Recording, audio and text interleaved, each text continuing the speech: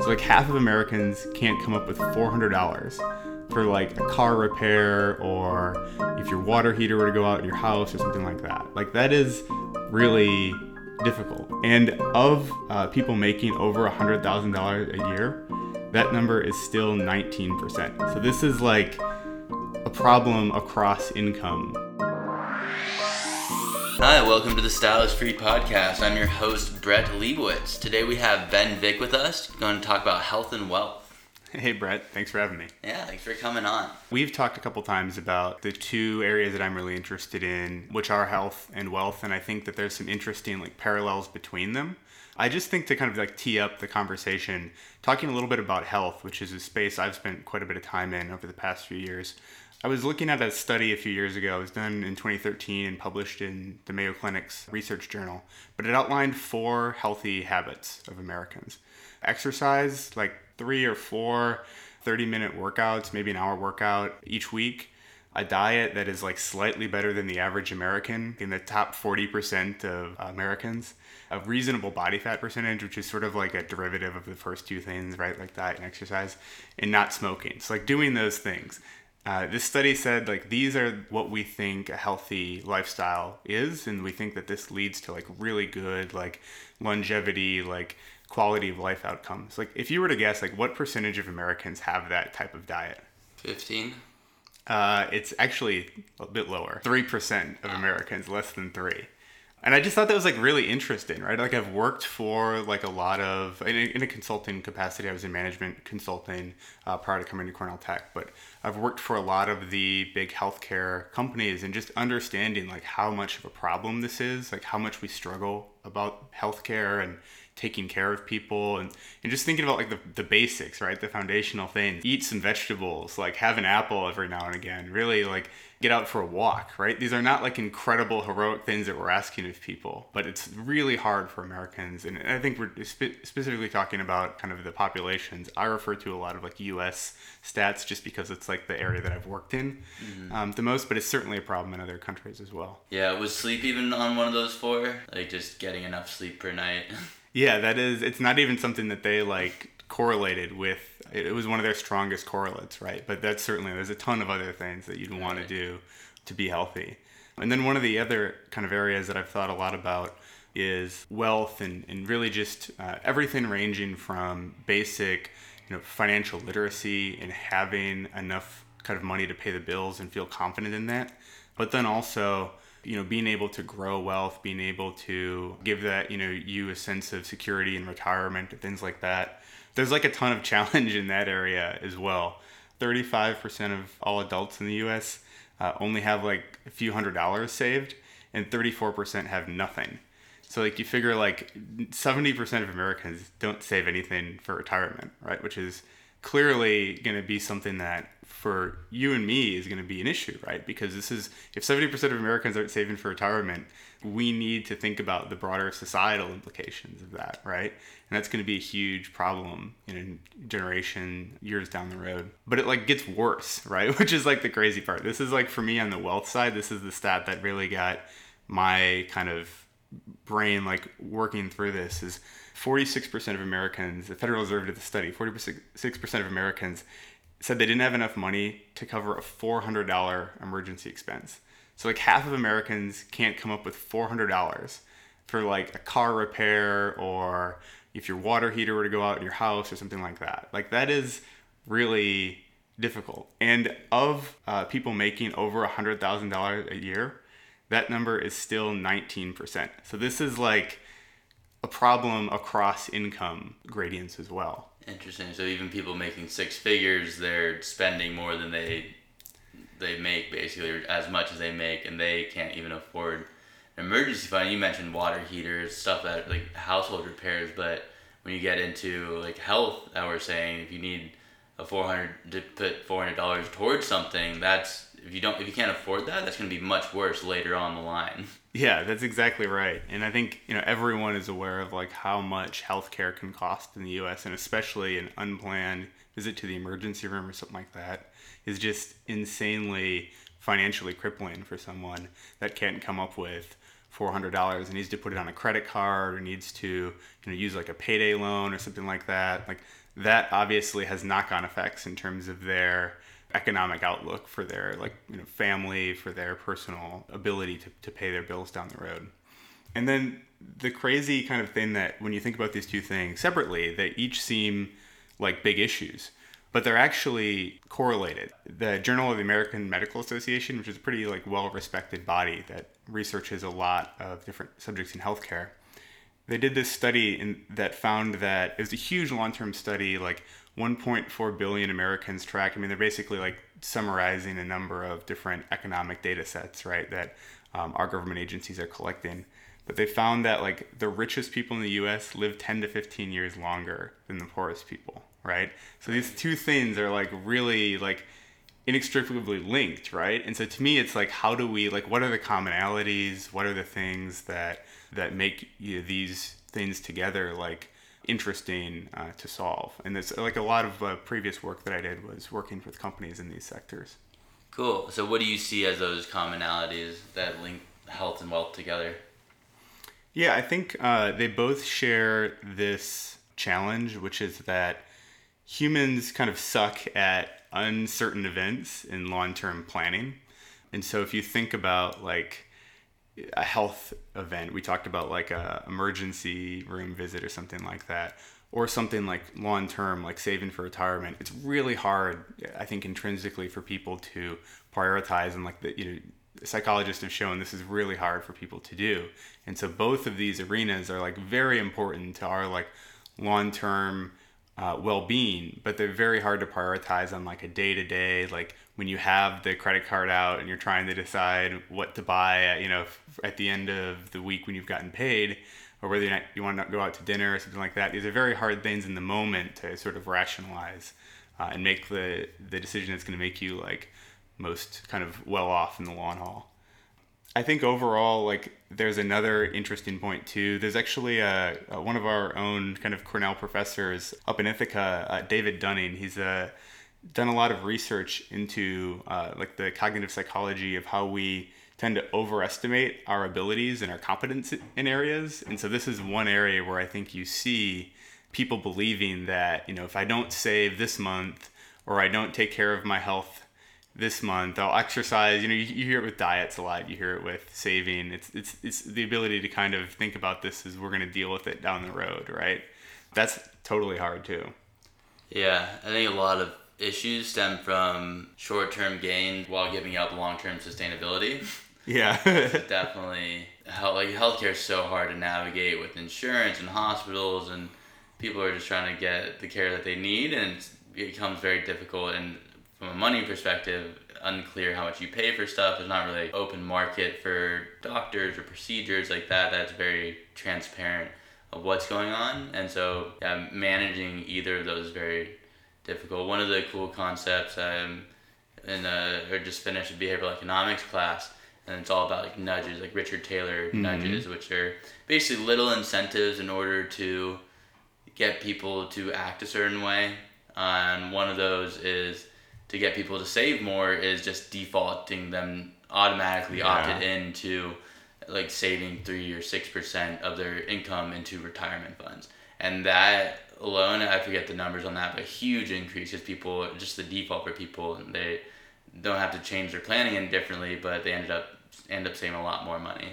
And their value of standard of living doesn't really go down or anything. Right. Yeah. The quality of life doesn't decrease, and they're putting that money away. And those are really the things that interest me as well. It's how can we simplify the system, and how can we create those nudges, right? How can we use behavioral economics to help people navigate this space that just seems uniquely hard, right? It's uniquely hard in a way that is not convincing someone to buy a new TV or tickets to a game or whatever, right? These are interesting problems on their own, but the health and wealth space to me are these critical things to our well-being that we reliably screw up. And it's just so interesting that we as technologists have this opportunity, I think, to think about them. I think too, one of the other challenges is that there's these big incumbent companies, right, that have dominated these sectors. They've acquired different companies, they've built their market presence over the years, but they aren't like you mentioned, the hospital and healthcare space. No one would say that's like a great experience, but the regulation of each of the industries, the financial industry and the healthcare arena, rightfully so and important, creates these huge barriers to entry for a startup company and makes it really hard to just get started, right? If you want to start a company that is in the health tech space and you want to dispense drugs, the amount of paperwork that you have to go through is tremendous, right? And that's true if you want to do something in the healthcare sector as well. It's independent of drugs. You want to deliver care. Same applies for the financial services industry. That's interesting. Yeah, so I have some experience in the healthcare industry. Worked for Epic Systems doing electronic health records, so I work closely with hospitals, and yeah, everything moves very slowly. It's kind of a bureaucratic nightmare. Technology is fairly expensive, a few $1 million to implement something. Yeah, hospital management, it's difficult. Your technology working is very important, but you also aren't necessarily a for-profit organization, so you don't necessarily always have the means to have the top-of-the-line technology. I worked with a hospital who their servers were 12 years old, and they were scared to restart them because they wouldn't be sure if they would turn back on, which when you're working with a hospital, that's super important that your servers work, that your technology is working properly. And then, FDA regulations, there's a lot of hoops to go through in order to get devices, medicine, pretty much anything in that industry to take off. A lot of barriers. Yeah, I agreed. I think that's when I think about who's solving these problems, or what are the different interesting ways that people are addressing them. Like the big incumbent companies, that definitely mirrors my own experience. Like whether it be the the large insurance companies and the healthcare side, or the providers or the hospitals, or like the big financial institutions like the Wells Fargo or Chase. A lot of the effort that I've seen is like very much like, don't touch the back end. It works. It has been built, in this like the 70s, 80s even. Like it's crazy how old that technology can be. Certainly some of it is more modern, but like it's amazing how resilient some of that technology has been and how much longer it's stuck around than they've anticipated. And a lot of the effort seems like it's been just focusing on really front-end design, right? Of how can we leave the back end alone, like it's too expensive, or we don't know what's going to happen when we shut the servers down, right? So we don't want to change it. But how can we at least window dress, basically? It seems like there's more that's coming out of the kind of incumbent large companies that are in the space. Like Goldman Sachs just launched Marcus, which is a new line of business, which is personal loan business, which is very different than I think what you or I or many people would know Goldman Sachs for, and took a lot of different infrastructure on their end. But I think it's signs like that show that there is incentives in the market for these companies to start to build net new products that I think are good for consumers.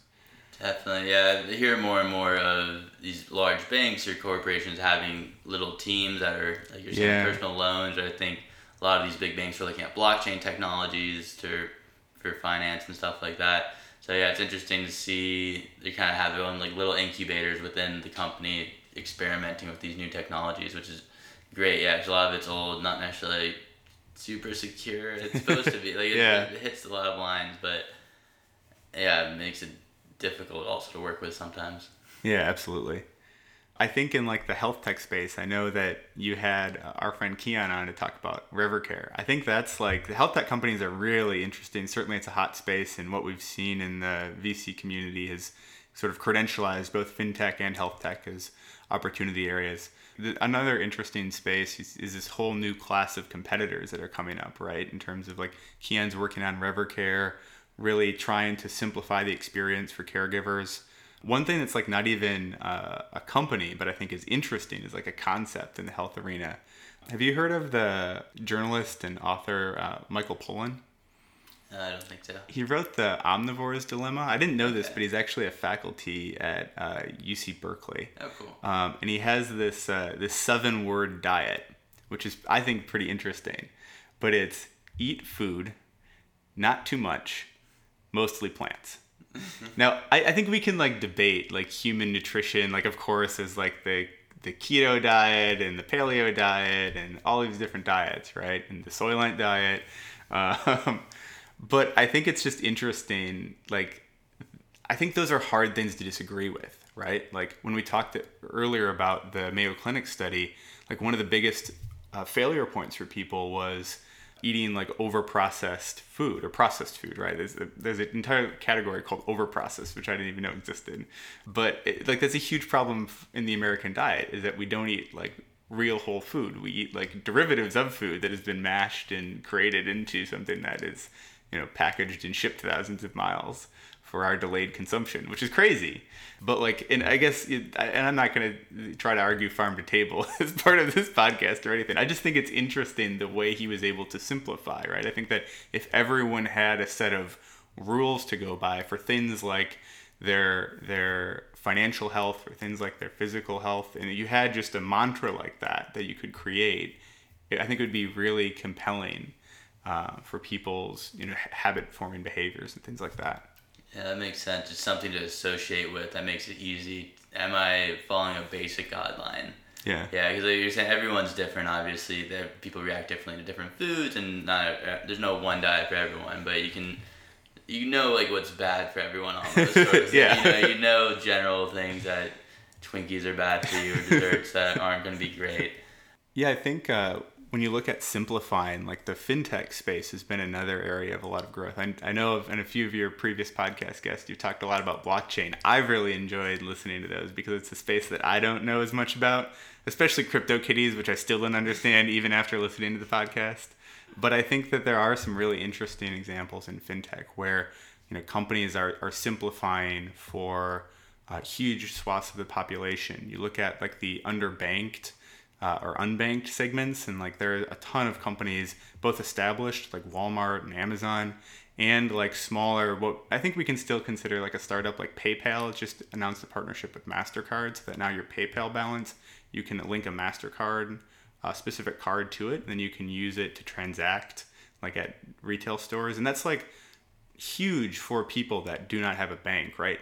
For you and me, it's like a convenience, but for people that don't have a regular bank that they go to and pay like huge fees to cash checks, like that at least allows them like a lot more access to the financial realm of products than they've had before. And there's a lot of companies that are continuing to invest in that space, which I think is really cool. Yeah, no, that's very interesting about how you kind of need to hit a threshold in order to use all these things that would be helpful to you because you don't hit that threshold already. Yeah. And you can't borrow money unless you already have money, sort of idea. Yeah. And it's like, how do we get people into a good spot, like good credit, good like income or something that they can use these services?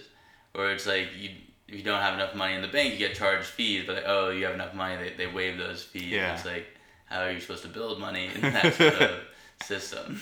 Well, I think it's cool too. You look at like mobile payment in emerging markets, like in India and in China. Like we had Pony Ma come speak to us. You look at WeChat in China and how that is like almost impossible to transact without, right? And that has completely erased that barrier, right? There's no minimum balance. There's no minimum transaction amount or volume, functionally. And that, I think, has proven to a lot of developed economies like the U.S. and companies that primarily do business in the developed world that this is a huge like economic market to be tapped, not just a charitable thing to go after.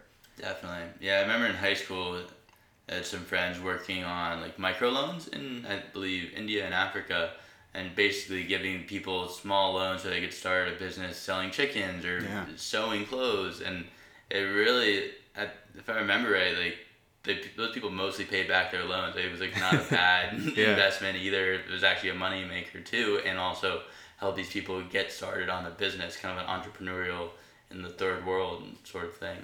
Yeah, I think, and that's like an interesting example of what could look a lot like government policy. I think that's like another interesting area. Like we have in the U.S. had a ton of discussion about healthcare policy over the last decade and financial policy too, because of the financial collapse and reform.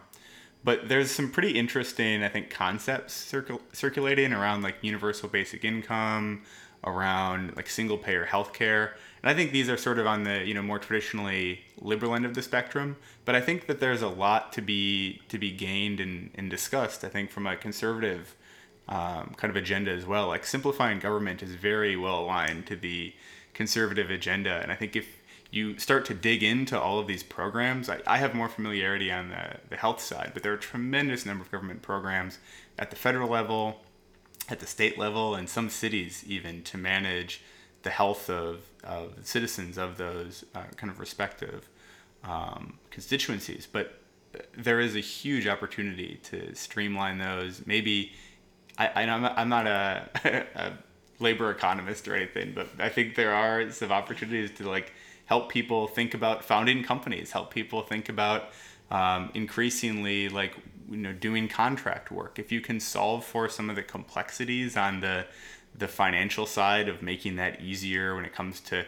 pay your tax bill and when it comes to getting healthcare, so that that you're kind of covered in terms of your day-to-day life. I think that has the potential to open up like huge opportunity in the U.S. like productivity. Definitely. I think there's been interesting studies that show that if you give people kind of like maybe like basic income solves this problem, but if you give people basically shelter and food, right, like, you take care of that for them, it gives them the opportunity to they don't have to go out and steal stuff in order to eat and like have shelter, and then they can just go to work now. Like they have the basic needs taken care of, that they can focus on other things, and then society wins because the people aren't stealing, they're not like ruining public spaces or anything like that. So you actually like save money in the long run by putting a little bit of money up front, and then people are more productive. It's all around win-win in that situation. But I think there's a lot of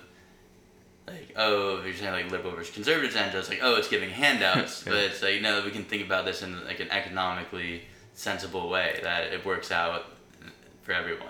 Right. Yeah. I think it's really interesting to me that a lot of this research has been pushed forward by economists who are not traditionally aligned with like a liberal ideology, right? This is very much a extremely practical view of how do you get the highest productivity of your citizens at the lowest possible cost. And so I think, hard to tell where that goes, but I think really interesting to continue to pay attention to. Yeah, and definitely, I know some Scandinavian countries, like it's good that people are experimenting so we can kind of lock down what works, what doesn't work, and see where it goes from there. Yeah. I think like the last space that is really compelling, we talked about some of the incumbent companies, we talked about the government, we talked about some of the current startup companies that are in the space. But I think like if you are a newly kind of in the workforce, if you're a graduating student, I'm just about ready to head up to Ithaca tomorrow to walk across the stage and graduate. But I think there's like some pretty interesting reasons right now where like health and wealth are cool places to think about starting a career. Mind if I pitch you those? Yeah, go for it. So I think if you're like a designer, so my younger sister actually just graduated from undergrad a couple of weeks ago. She's a graphic designer. And I think when I've looked at the efforts that have been made so far in the space, a lot of it has been focused on that like front end design. But I think if you're a designer, there's just so much to be done in this sector still. Like in the healthcare sector, certainly. If you talk to any physician, any patient, they will tell you in the financial sector, definitely a ton of opportunity for different populations. But there's so many places where your talents are needed and like really appreciated. That's been like one of my biggest takeaways in my previous job is just it was incredibly valuable to have a designer in those conversations and thinking about how a user is going to interact with what we were building and really being that voice in many ways. I totally agree. So when I worked for Epic, still a few years ago, but they had the best electronic healthcare software that I saw, but the user experience still wasn't great. Doctors get very frustrated with Epic. I remember having the idea of, they should have a search bar in here, and I think before I left in end of 2014, there was like a plan to have a search bar into the app to make it a little bit easier. And like the other like Allscripts, the other applications were just tables. Like they didn't look good at all. So it's always been interesting where I think there's a lot of potential for startups to come in and like make great user experiences and do healthcare records better. But healthcare records cost so much, and they've just spent millions of dollars implementing Epic, that will they ever, people always default to like, oh, that will never work because they've already spent too much money and would never change over to it. Yeah. And given the bureaucracy of how hospitals and healthcare works, I could definitely see that happening. Yeah, I think from like an engineering perspective too, there's like some of those same challenges. Like so much of the technology that I've seen, it sounds like you've seen as well, has been built like by pretty much by like our parents' generation, right? And it's like there's like this time right now that I think is unique in these sectors where they have not progressed iteratively. There's like been these huge like leaps, and there's like this time I think for a changing of the guard where I think like engineering talent is really sought after and appreciated in these sectors. And I think there's, whether you're thinking about like going to work for like one of these big incumbent companies or doing something kind of yourself, I think especially if you're thinking of doing something yourself, like my anecdote from this is, are you familiar with the ACH payments? The automated clearinghouse? Yeah. I've used them before. You have to jog my memory, but right. Yeah. So it's like when you, if you have money in your PayPal and you want to put it back in your checking account, and it says it's going to take like 3 to 5 business days.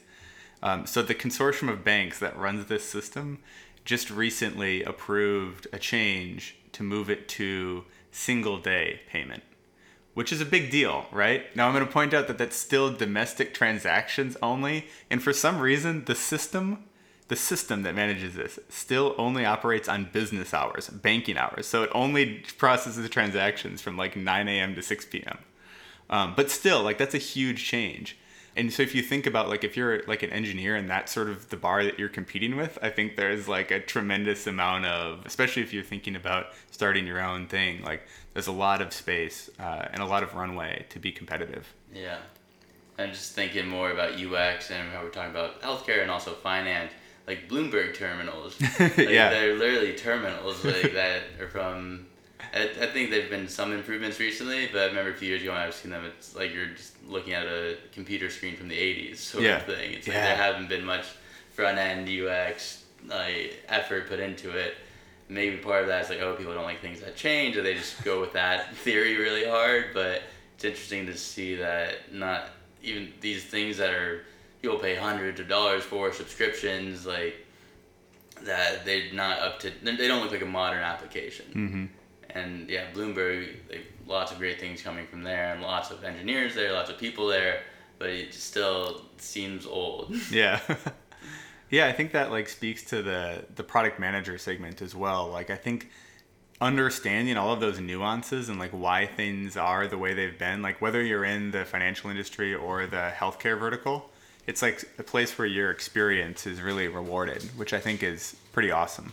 Yeah, I think too, regardless of where you are in your career, what's kind of most important to you in terms of role, I think the cool thing about both of these industries is that you're doing work that matters. I think, if we think about Facebook, there's a monumental amount of effort that goes into making sure that you and I, when we're surfing, spend an extra minute or two clicking something that lets us be shown a few more ads, which is important, I suppose, in our life and our entertainment. But I think this is like a space where you can truly like make a difference in the work that you're doing. And for me, and I think for the many of the people that I've worked with, that's been like a huge motivator and something that brings us to work every day. Yeah, I forget what the original quote is, but over time, it's like for right now, it's the greatest minds of our generation are working on ad revenue. Like, how do we maximize the most from ads? Yeah.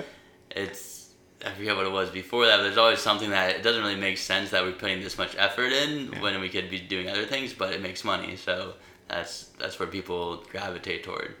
See, and there's some a lot of innovation and more startups coming out, so it's cool seeing people apply those sorts of ideas toward health and wealth and finance all together. Yeah, absolutely.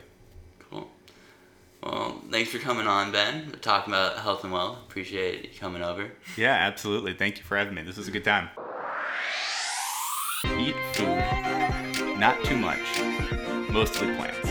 Eat food, not too much, mostly plants. Eat food, not too much, mostly plants. Eat food, not too much, mostly plants. Eat food, not too much, mostly plants. Eat food, not too much, mostly plants. And that's our show, ladies and germs. Thank you for tuning in to the Style is Free podcast. Remember to stay healthy and stay wealthy. Until next time, friends, I'm your host, Brett Leibowitz.